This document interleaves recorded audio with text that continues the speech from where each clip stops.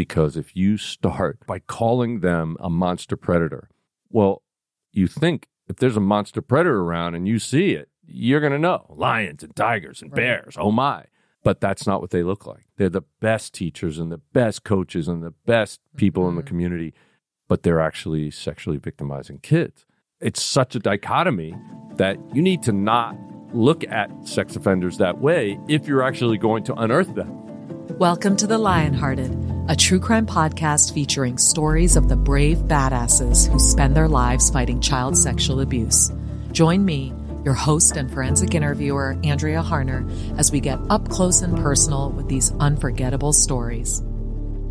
How many people do you know who host a massively popular true crime podcast called Real Crime Profile, have been writing and producing for the TV show Criminal Minds for all 16 seasons and counting, formerly was an FBI profiler and an FBI agent investigating child sex crimes and child abduction cases?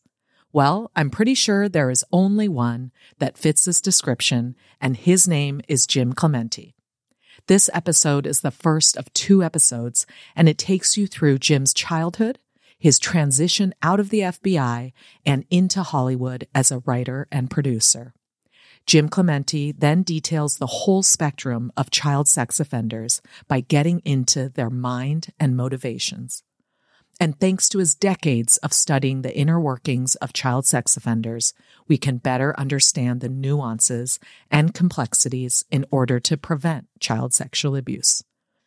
He's an excellent storyteller, and I have no doubt you will be wowed by this episode and eager to hear the next. Listeners, here's a trigger warning. This show will cover difficult topics, including child sexual abuse. Please take care when listening, and resources will be available in the show notes. Jim Clemente. Yes. Welcome to the Lionhearted podcast. Thank you, Andrea. It's nice being here. Thank you for coming into the actual studio. It's lovely to have you here. You know that I have been a fan for so long. And I am a fan of you as well. Thank you so much. And I purposely had Stephen Mills, your friend and my friend, thanks to you, kick off the entire podcast season. And I knew that I wanted to have you to end it. Okay. Because you knew that nobody would want to listen to anything else. Yeah, we've lost all listeners at that point anyway. So I figured. Okay, so that's good. So we'll do the least amount of damage. Right. Great. Jim, how many people listen to Real Crime Profile, which you are one of the 3 hosts of? We get about 1.3 million a month listeners. It's pretty amazing, actually, and been doing it for a little over 7 years. We have over 430 episodes. I also have Best Case, Worst Case, where we started a little bit later and we're up to 350 episodes. And what's great is that we have listeners around the world. It's so impressive. I love Real Crime Profile. Well, I probably have listened to every single episode.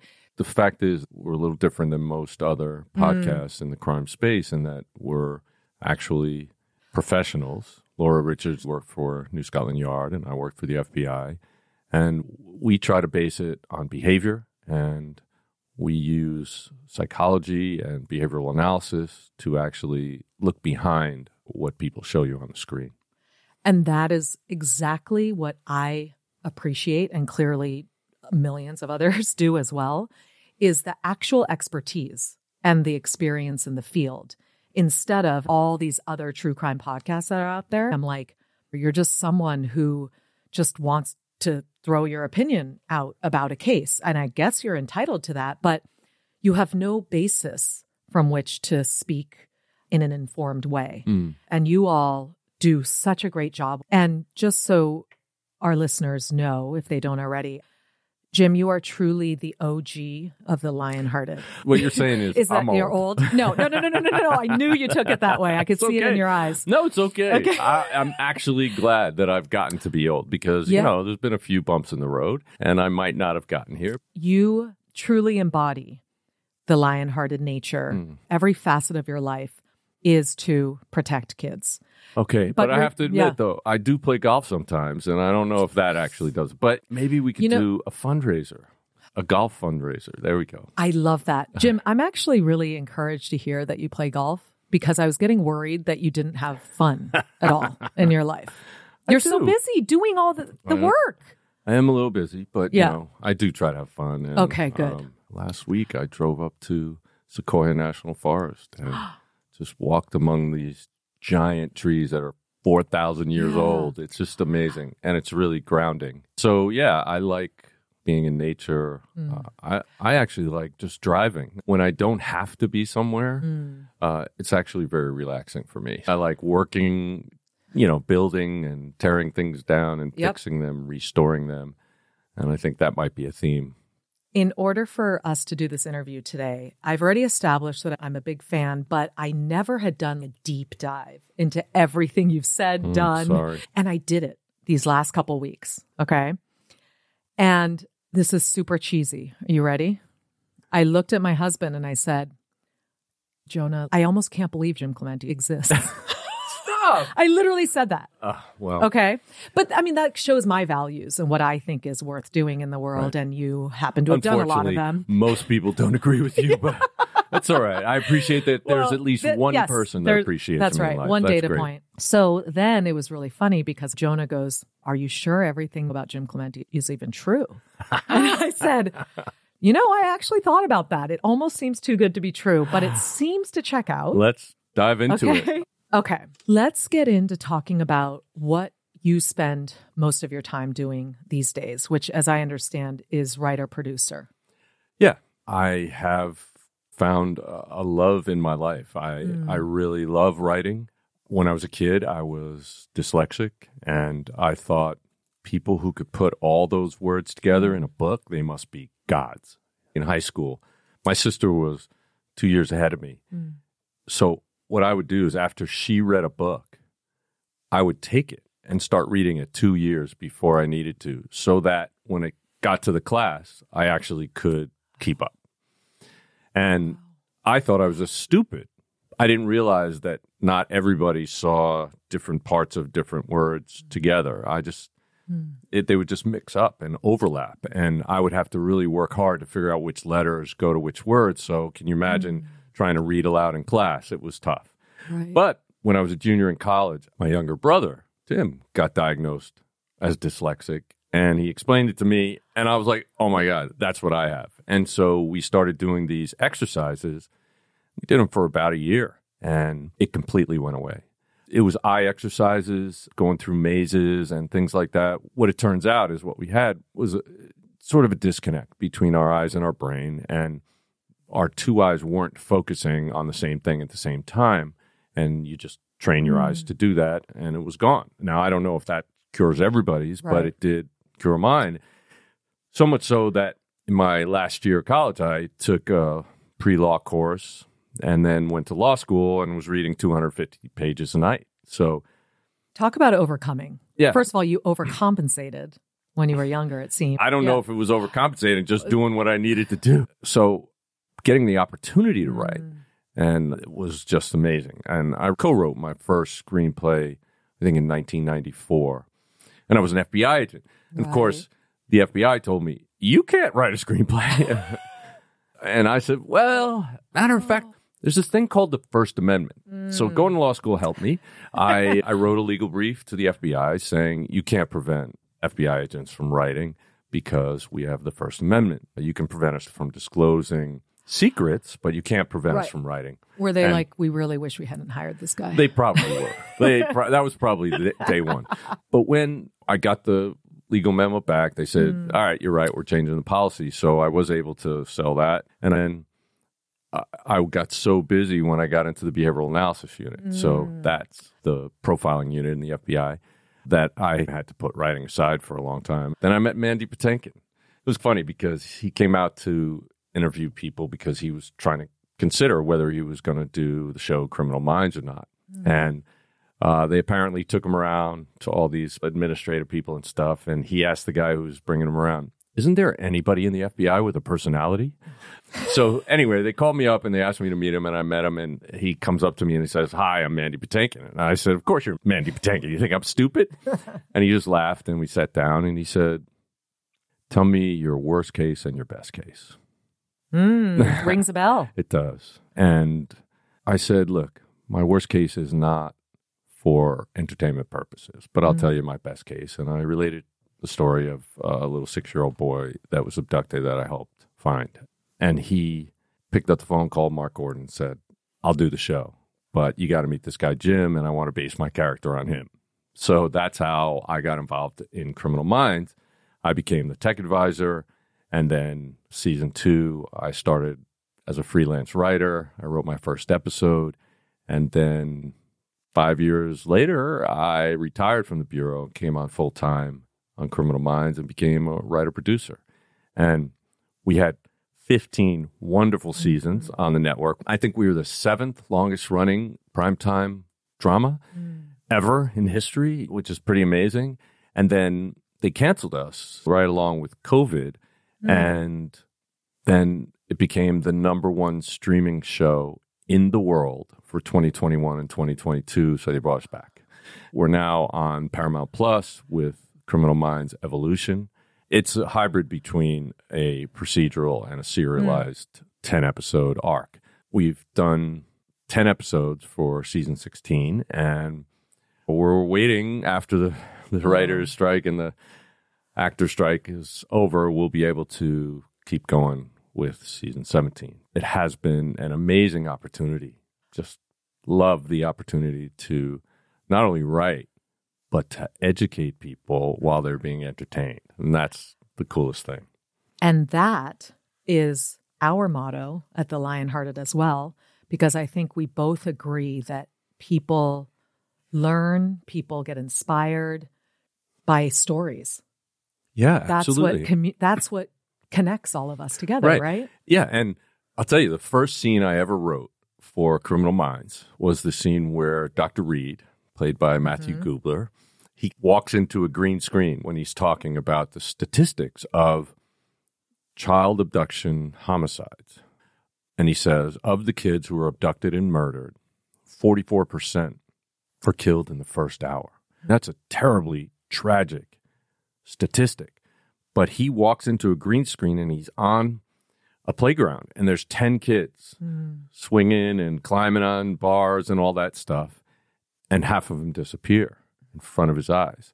And then he says 73% in the first 3 hours. Now 3/4 of them are gone. And he said 99% in the first 24 hours. And there's one girl left swinging on a swing. And then the swing swings empty. She disappears. And it's just swinging back and forth. Made the hair stand up on the back of my neck, on my arms. I realized in 1 minute, I just got that information out to 18 million people. And by the time it goes through syndication, 160 million people around the world in 1 minute. I was like, This is a force multiplier like you can't imagine. This is what I need to do. So that is why I decided on my first opportunity, I would retire and go into writing full time, because this is just such an important platform, but it's a real responsibility too. You have the opportunity to teach people properly, or you have the opportunity to mislead people. And that's what I think sometimes, unfortunately, and not necessarily intentionally, but a lot of what you see is what a writer saw on another show or read in a book or saw in a movie. And so the misinformation gets rehashed. It does. It's actually one of the reasons why I agreed to be the tech advisor on Criminal Minds, because Ed Bernero was actually the showrunner, and he's a former Chicago cop. So we met eye to eye, and I told him, look, I can help you as long as you don't hurt what we're trying to do. If you help us by telling the world what we actually do, not this trope about FBI comes in and steals cases from locals. No, we work side by side with locals. We make them the heroes, and then we disappear in the night. All we want to do is make sure we help save kids and save adults and save people from this kind of violence. Because you're actually doing the real work on the ground. Oh, yeah. So, yeah. Yeah, so we want to know. We want people to know how that works, rather than mislead them into thinking that we do X, Y, or Z. So Ed was really incredibly helpful, and I would get calls all the time in the FBI. Is it true? I just watched Criminal Minds. Is it true that you'll help me in a small town in Tennessee? Absolutely. It was great. That show I think, is single-handedly responsible for creating a real drive to forensic psychology in colleges, universities, and so much so that there's doctoral level programs in most big universities. There were none when I started. It's just like when LA Law, which is way before your time, but it was a show that popularized a law firm and female attorneys. Right. Law school enrollment went up 20% for females during the course of that show. I mean, that's 20%. Wow. That's significant.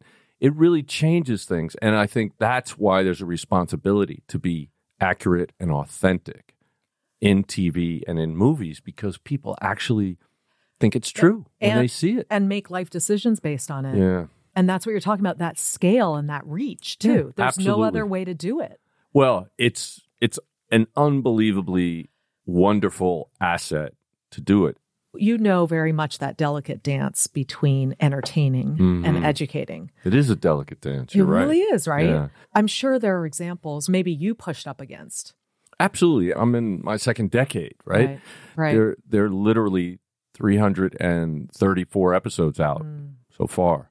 And every one of them goes through a long process, not only the writing process and the development process, but then the production process, filming process, the editing process. And sometimes there's a need to change things because of cost, because of what location's available, because of the timing and so forth. And producers don't generally know how taking out a scene or taking out a sentence or even a word sometimes can change the entire meaning. For example, there was one time where the actors thought that we were saying psychopathy too much, so they decided to say psychosis instead. No. And just go back and forth between these two words because they had a lot of the same letters, but they're very, very different things. And so that's just an example of why it's important that somebody should be around who understands, because otherwise you get word soup. Yeah. And that happens in shows. And I've seen shows, unfortunately, where they talk and they say words that sound really important. But if you actually know what the words mean, they're being misleading. That's something that has happened. If I say hundreds of times, I'm way underplaying it. It's probably happened thousands of times over the last 17 years. Fortunately, everybody who was involved in Criminal Minds, and I've also worked on a whole bunch of other shows, but everybody on Criminal Minds at least was 100%, if we need to do that to make it authentic, we will do that. But there are other shows that premise of it is so wrong.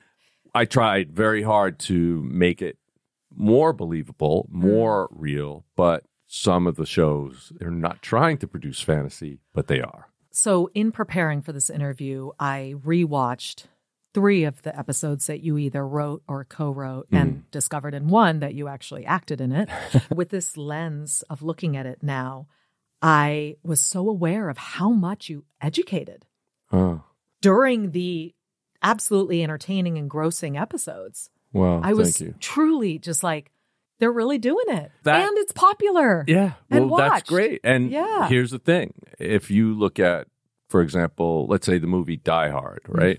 And there's a great scene where, these terrorists have taken over this building and then things are blowing up and the cops come, and then all of a sudden these 2 FBI agents come up to this detective or this cop and they say, "Hi, I'm Detective so-and-so and Special Agent Johnson. This is Special Agent Johnson."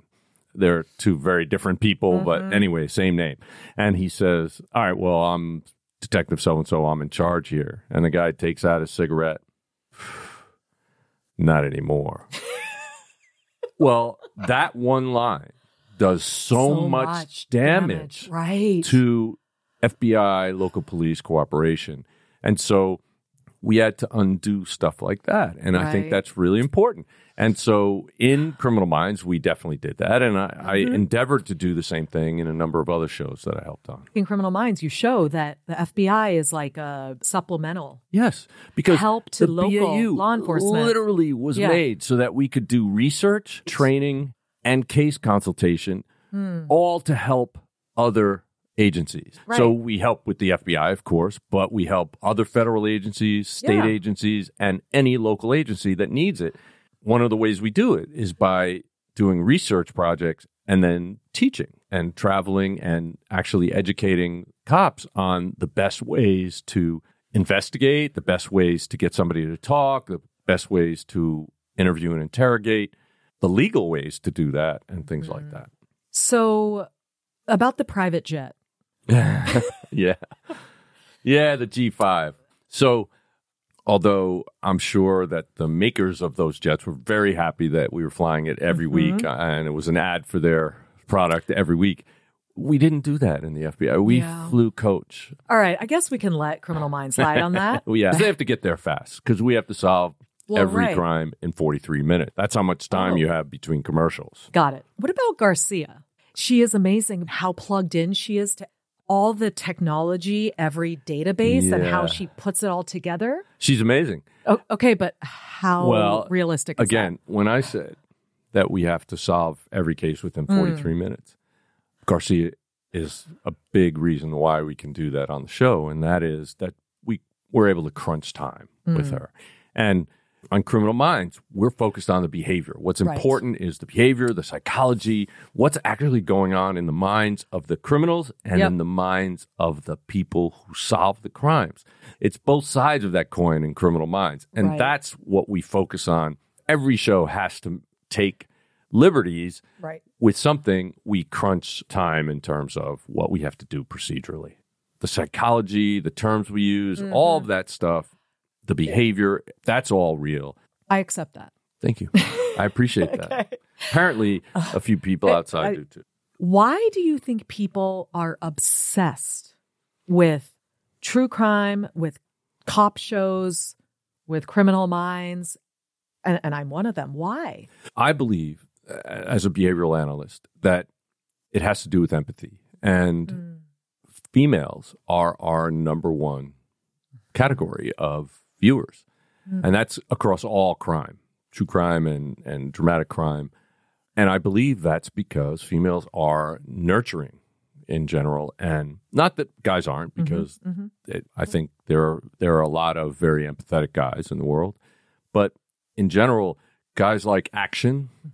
Women want to learn as much as they can about horrific events, things that can go wrong, so they can protect the ones they love. Yeah. And I think that's a good thing. I think that is the most basic part of your brain, trying to protect yourself and the ones you love. That's important. And that's another reason why there's a real responsibility in teaching people actually what they should do. For example, I don't think shows were talking about grooming before, but now almost everybody knows what grooming is, how offenders use it to get a child into a situation. And they groom the parents or guardians of the children and the community as well. So it's really important that that is something that everybody's aware of so that they can help actually prevent it from happening. You know, I've actually explained my obsession with it and why I think more women are into it in much the same way. Oh, really? Yeah. Well, I've said because we're the same person, Jim. But also because I'm like, I want to know what's out there, what's going on. Then I'll feel prepared. Right. Exactly. So you can prepare. Right. Yeah. And in order to know, we want to understand. Like, why does this happen? Why do they act like that? Which is why Criminal Minds is so popular, because that's exactly what we do. We get into the minds of the offenders and into the minds of the people who catch the offenders. Exactly.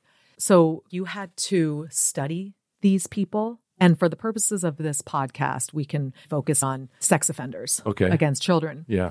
So tell me, what was it like profiling those types of people? Well, that came later in my career, obviously. In the beginning of my career, I was investigating these cases, child sex crimes and child abduction cases in New York City on a violent crimes task force with the FBI, NYPD, Joint Sexual Exploitation of Children Task Force. So I didn't do as much profiling as I did investigating, doing undercover work, and learning how to talk to these offenders. Now, I was very fortunate to have a great partner Detective Joe Gelfand, and he was a first-degree detective. Now, that's the highest degree of detective in NYPD. And I can remember vividly going to a guy's house and interviewing him, and Joe sitting down and talking to him about all sorts of stuff, and the guy offering us tea. And I'm sitting there, and there is a pile of Polaroid pictures on a shelf with him, with these boys that we know he was sexually abusing. And it's called Plain View, right? So you can use that. You're invited into a place. You can either ask them, hey, do you mind if I look at these pictures? Or you can get a search warrant because you've seen them there. Anyway, I just wanted to get to the bottom of this. Let's stop with all this garbage. And Joe's like, take it easy. In the end, Joe was so good at building rapport that the guy just willingly said, yeah, okay, here are the pictures. And he gave the whole thing up. And I'm like, wow, that's pretty impressive. And he's the one that taught me how to build rapport. And it's difficult when you're dealing with somebody who you know is a serial child sex offender, somebody who has sexually victimized multiple children over time. It makes you upset. It makes you really want to lock them up, but you have responsibilities as well. And the way you do it, you can maximize the chances of getting someone to cooperate, which then makes the entire justice system go more easily, is to build rapport and to actually make them understand that you understand them. And it's a big hurdle to get over at first, but once you do, you have this clinical detachment and you're able to talk to these people and make them believe that you could be friends. And there is a certain part of you that has to just be open and vulnerable to just saying, look, this is a human being. This is a real person. And even though everybody else in the world wants to say monster predator, I don't want to say that, because not only will that make it more difficult for me to then build rapport with this person, but also it'll make it much more difficult for people to recognize this person in public or in private settings. Because if you start by calling them a monster predator, well, you think if there's a monster predator around and you see it, you're going to know. Lions and tigers and bears, oh my. But that's not what they look like. They can have the nicest personalities and the brightest smile and the most amazing work ethic. And they're the best teachers and the best coaches and the best people in the community. But they're actually sexually victimizing kids. It's such a dichotomy that you need to not look at sex offenders that way if you're actually going to unearth them. And so this is something that I've been fighting against for a long time, because people want to talk about how horrible child sex offenses are, which, okay, I get that. But there's two bad things about that. One, you're not going to recognize the offender when you see them.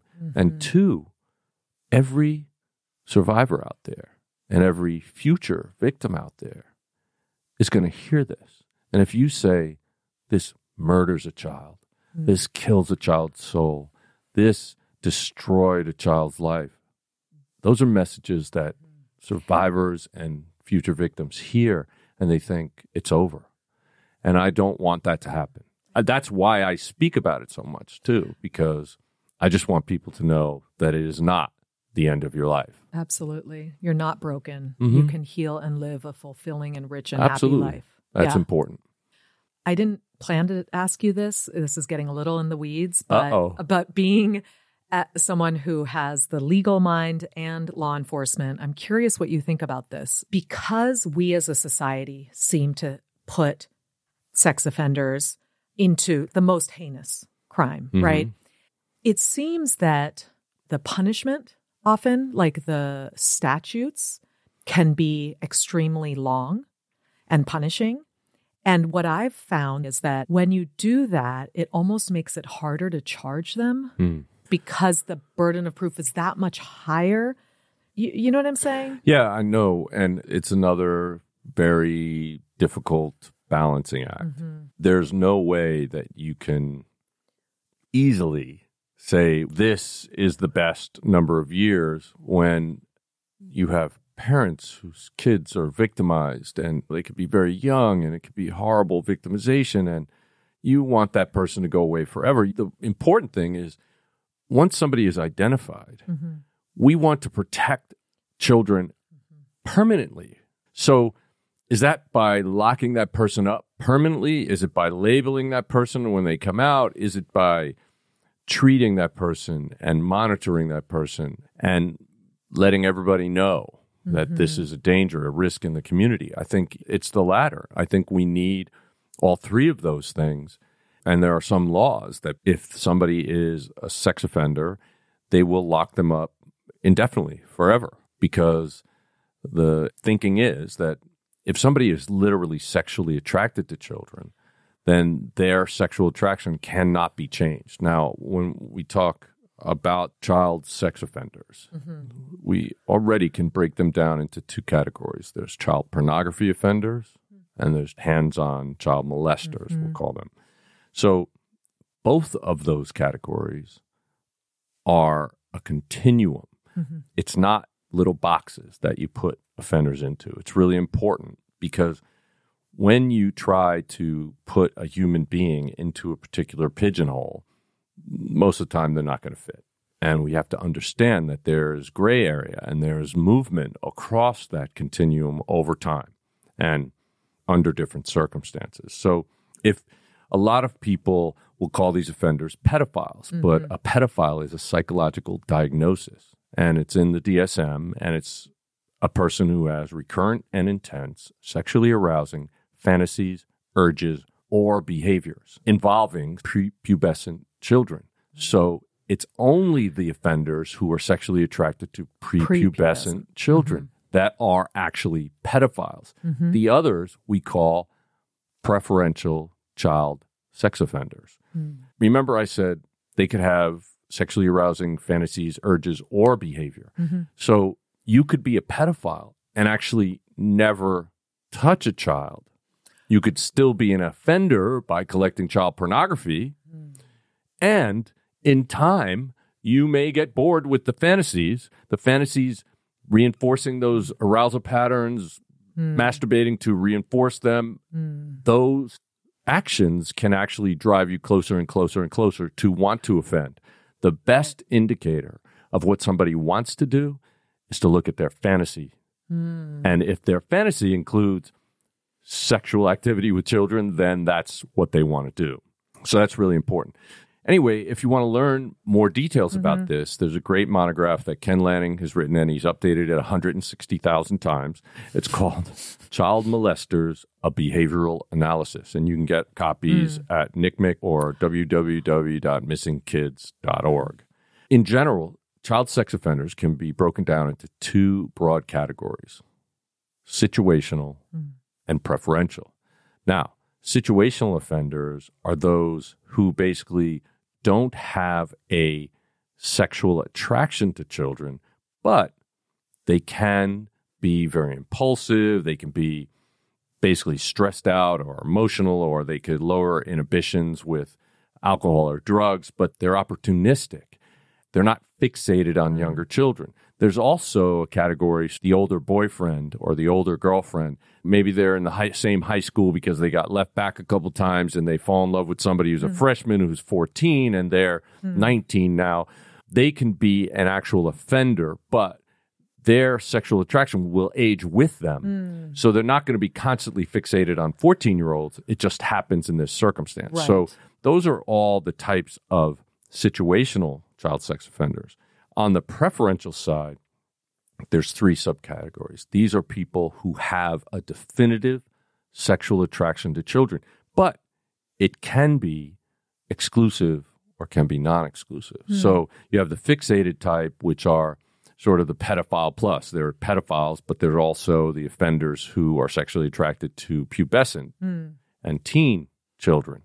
And then you have the sexually diverse. And this is a type of offender that we call trisexuals. They'll try sex with anything. And they have categories of different things that they're sexually attracted to. They can be sexually attracted to adults and children at the very same time.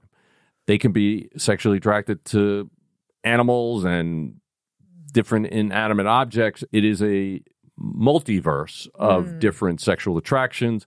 Typically, they'll have pornography collections that exhibit that. You'll see a lot of fetish type sexual activity with these kinds of offenders. And then a category we call formally latent. These are offenders who they have maybe through their life up to a certain point fantasize about having sex with children, but never did anything. But maybe it's because of this constant cycle of reinforcing the arousal pattern by looking at child pornography and masturbating and fantasizing about it. And then they step over the line and actually offend. Because online, it's so much easier these days to get access to children. And online took what was a community problem and expanded it around the world. Now people from anywhere could get access to your kids as long as your kids have a phone that's connected to the internet. And so it's a real risk. But the 4 hallmarks of preferential offenders are that it's a long-term and persistent pattern of behavior. They start early. Generally, they recognize in late adolescence that they are sexually attracted to children, and they will offend early and often. All right, they'll start offending shortly thereafter. They have very specific sexual interest, and they're fixated. It becomes their life focus. And this is why many of these offenders can be pillars of the community who, quote, work with children in any youth-serving organization, but they could be the best teacher and the best coach and the best person in the community. And it's because they never tire of being around children. You and I, as much as we might love kids, you can't be around them all the time, and their interests are different. They're talking different ways. They want to do different things. That usually causes adults to minimize the amount of time they're going to spend. If somebody wants to spend more time with your kids than you can handle, that's a big red flag. Why are they so easily molding and blending in that young environment? And then they have well-developed techniques. I call it sex, lies, and videotape. They want to have sex with kids. They develop lies and manipulations to get access to kids. And they will not only document what they do, or they will have a collection of child pornography, or we call it sexual victimization images as well. And that is part and parcel of the 3rd hallmark of preferential offenders. And the last one is fantasy and desire-driven behavior. And they will collect fantasy material, and it can be child erotica, which is things that are related to children that aren't pornographic. They aren't sexual in nature to the general public, but they may have a sexual meaning to that person. It could be children's clothing, it could be toys, it could be dolls, it could be anything that relates to children in their minds. And they will act on this desire-driven behavior, and they will record it many times. Because it's so hard for them to get access to kids, many times recording it allows them to relive it over and over again. So those are the most important factors when you're looking at preferential offenders. Jim, will you say your line about genetics? And this has to do with any sort of crime, but analogizing it to a weapon. And what I say is genetics loads the gun, psychology and personality aim it, and experiences pull the trigger. And the way people actually participate in the formation of this perfect storm of events that causes someone to actually offend, the way they participate is in the development of their own personality. So everybody has certain genetics, and that gives you potentialities. But it doesn't necessarily mean that all those genetic traits that you have are going to express themselves. But you're also given basics and personality, and that develops over time. And the way it develops and the way you participate in that development is the hundreds of thousands of little decisions that you make in the privacy of your own brain. Because even at your infancy, you see this blurry blob, and if you cry, it comes and helps you, and that turns out to be your mother when you figure it out. And then all of a sudden, there's another little kid over there, and that one's crying, and your mother's going from you to that one, well, you make a decision. Okay, do I keep crying? Do I push that other one off the table? Do I try to get rid of it? Those are decisions that people make. And you start making decisions in the beginning of your life, and you keep making them, and you could be embracing the dark side or pushing away from the dark side and embracing the light, right? As you keep making those decisions, it becomes a snowball effect, and eventually it's just so easy. Joe Sullivan, who's a forensic psychologist from Ireland, who is a great guy, really a great thinker in this area, he calls it the downward spiral. So he says, as you're going down this spiral, you're going to come to a brick wall, and you got to make a choice. Are you going to climb this brick wall, get over it to do this bad thing, or are you going to just stop and not do it? If you climb over the brick wall, you knock over a few bricks at the top every time you do it. So every time you go over that wall, it's a downward spiral, and the wall's getting lower and lower, and it's easier and easier to get over it. There's a point where there's absolutely no thought about it. You absolutely will do it every time. And that's what child sex offenders do, and that's how they do what they do. They also engage in what we call the RPMs: rationalization, projection, and minimization. So they'll rationalize their behavior. They'll say, well, this child hugged on me, they wanted it, that kind of thing. Well, the child needed nurturing, not sexual activity. And normal people distinguish that very clearly. And they have rules and lines they don't cross. But offenders say, it's obvious they want it, right? It's just unbelievable how young they will go. Then there's projections. They'll say, really, it's not my fault. It's that child's mother for not supervising well enough. that child for being sexual with me. For the community itself, it's their problem. They'll project the blame on others, and they'll minimize what they're doing. Well, I'm not hurting the child. I'm loving the child.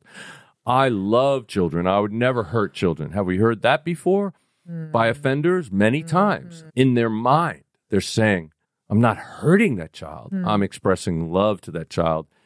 They are trying to convince themselves that what they're doing is not wrong. So that's really important to understand how they behave so that you can see and recognize that in offenders. So what is the relationship between sex offenders and psychopathy? Well, there's some. I would say that psychopathic sex offenders are an extreme of that continuum. They're on one side of the spectrum, and that could also be mixed with sexual sadism and things like that, because a lot of sexual sadists, they have no human empathy. They have no feeling for somebody. They want to cause and witness the suffering of others, right? And so they fit pretty cleanly into that category. But I would say the majority of child sex offenders do not fit into that category. There are a large number of child sex offenders who are 1 or 2-time offenders. They have maybe one victim in their entire life. They're situational offenders. They're in a situation where they're really stressed out, or they're drunk or high, and they act impulsively on something they wouldn't normally do. They want to have sex. A child is available, vulnerable, and manipulable. And because of that, they take advantage of the child, but they're not fantasizing about child. I interviewed one child sex offender in Great Britain, and some of the things that he was saying just gave me an indication. And I asked him, why was it that you sexually victimized your younger sister? And he said, well, she was there. And I said, what were you thinking about? And he goes, oh, well, I had made all these tapes of all these rape scenes from all the movies I could find on the internet, and I was fantasizing about that, but I couldn't get access to women.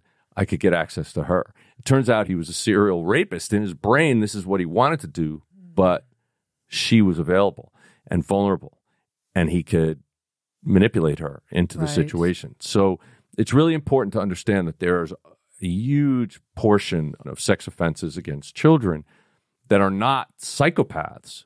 Some of them are preferential. Some of them are situational. Again, I can't stress this enough. They're not all the same. And the preferential ones who are exclusively sexually attracted to children, you will never change them. Never, ever change them. It would be exactly the same as changing our sexual attractions. But if they are sexually diverse, you can teach them avoidance behaviors, where you can medicate them so they have lower sexual drives. You can monitor them, and you can teach them coping mechanisms and help encourage them to just go towards sexual liaisons with adults. And then the situational ones, you can teach them to stay away from kids, but they all have to want to do it. It's not something you can just superimpose on them. They have to actually do the work every day, and there'll still be a risk, but you can minimize that risk by doing those things. See, you're so good. That was my question, and you just preempted it. Sorry. So I was going to say, what happens when you're 17 and you're like, I am still attracted to 12-year-olds?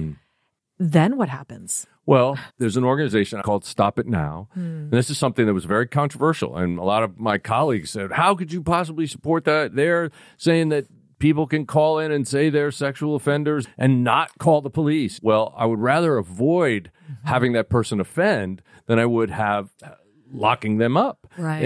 And so I think it's really important. If you're trying to get help, if you're trying to prevent yourself from offending, one, stay away from child pornography. And there are certain frauds that say, if you look at child pornography, that means you won't actually touch a child. That is just not true. I've been on the stand a bunch of times testifying as an expert witness, and I've had so many defense attorneys ask me, well, does that mean that if somebody's looking at regular pornography, that they're going to go out and rape women? And every time I say no. You know why? Because they can legally have sex with women. Right. And they will legally have sex with women if they can. And that's the same with child sex offenders. They will look at child pornography, and they will illegally have sex with children if they can. Right. And that's why they're a risk. And we should not be even making fake AI child pornography, so you're not using real children, but it still creates an arousal pattern in the brain of the person who's looking at it. And that, unfortunately, will eventually make them want to act on their sexual attractions. Just even this idea of having services for people who may feel this way, I think just makes us as a society really uncomfortable. Of course it does. But we have to talk about it. If we don't do that, then they have no choice. Right. We have to give them a choice to at least try to not offend. Now, I'm not saying that it makes them bulletproof. Even if it prevents one victim, that's going in the right direction. There are a lot of offenders who would never even think about trying to change. Yeah. I've had offenders bragged about the fact that they had 400 victims and things like that. Right. But there are some who I think are trying desperately not to offend, and we need to have services for them. We need to be open to the fact that there are people out there who discover this sexual attraction and don't want to do it.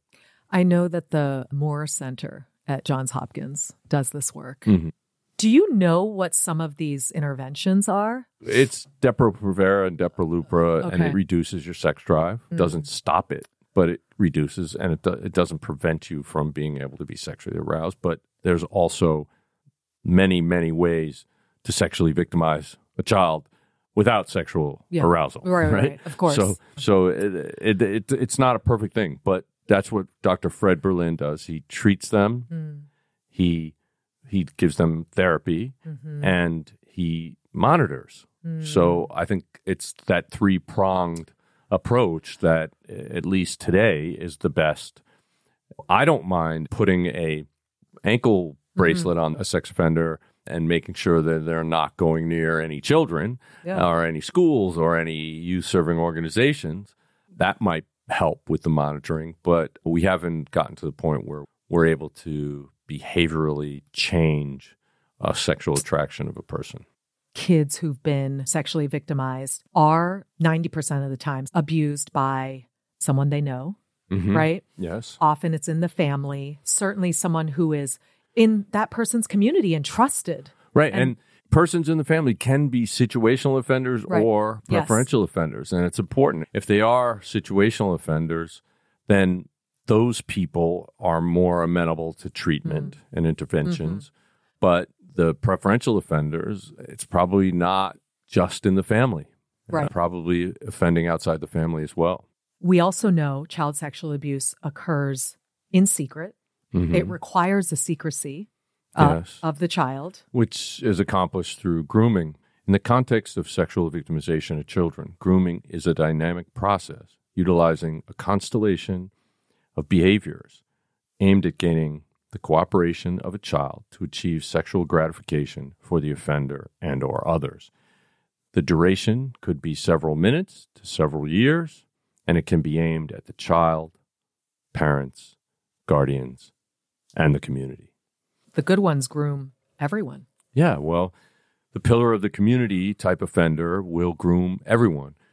Also, the most common and most effective type of offenders are nice guy or gal acquaintance offenders.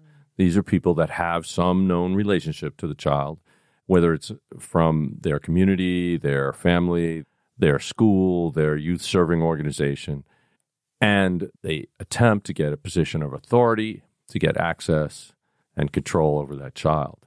Generally, the offenders who are offending against adolescent boys are the most prolific by far. And it is not unusual for that type of offender to have 200, 300, 400 victims over the course of his career. They typically groom through the 3 Ds: drinking, driving, and dirty pictures. They give them access to alcohol. They give them access to driving cars because that's what they're about to be able to do, and they're not allowed to do it yet. And they're given pornography. And those are 3 of the most effective grooming tools. Also, another effective grooming tool is attention, affection, and assets.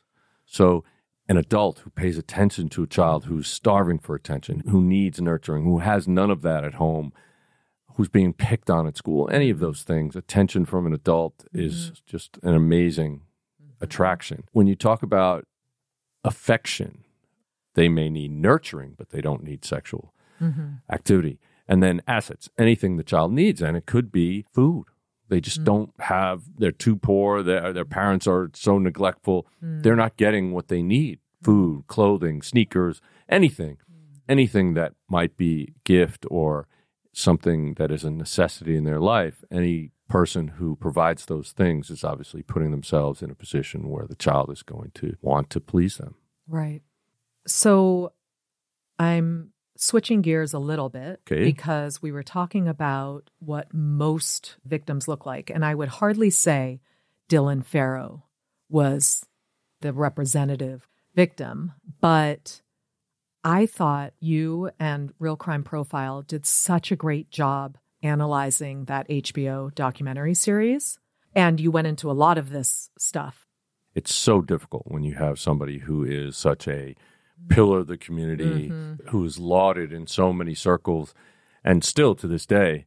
And yet the evidence of him being sexually attracted to children is just overwhelming. I mean, overwhelming, especially when he decides that he's going to cheat on Mia with his stepdaughter.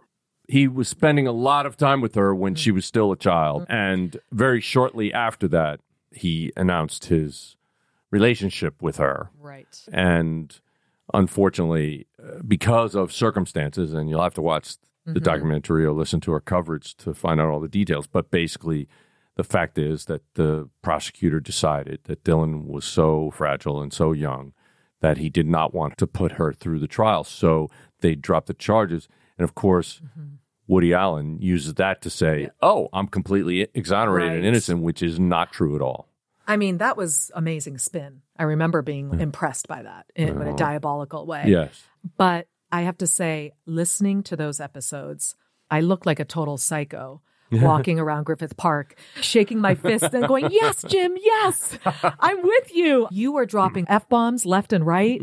It was amazing. I am from the Bronx. Yeah, so it's in your blood. Yes. Yeah, I loved that passion because you were like, this is such bullshit. that nothing happened. Right. And you went through all the reasons why charges should have been filed and why he should have been prosecuted. Right. It didn't happen. And, shades of Jeffrey Epstein, right? There were different reasons, I believe, that happened or didn't happen at the time in the beginning. But I believe that there is a mountain to climb over in order to get somebody who is at that level of famous, popular, and talented. And there's another person that comes to mind named Michael Jackson. His behavior screams that he is actually in love with boys. He actually sexually victimized boys. But unfortunately, because of all of the ramifications of somebody coming forward and what happens to them, it took people a very long time to be able to stand up. And I've spoken to a number of the guys that were victimized by him, and I wish that they could have found justice. But under the circumstances, they couldn't. But even when they're not celebrities, it's such a huge hurdle. Absolutely. And why? Why? How do you reconcile that? Because as a society, we don't talk about it. It is such a non-talkable subject. It's something we sweep under the rug. If it happens in your family, you don't want anybody to know about it. There's so much shame and embarrassment and guilt tied to it. We need to get rid of that. And that's why we have to have more open discussions about it. One of the things I always say is, if you want to protect your child from a dangerous street that you live on, you don't protect them by not telling them there's a dangerous street in the front yard. You protect them by walking them to the edge of the street, watching, showing them cars going by really fast, walking them to the corner, telling them to wait for the light to change, holding their hand as you go back and forth until they're old enough to do it themselves. But that's how we protect kids, because we're not with them 24/7, 365.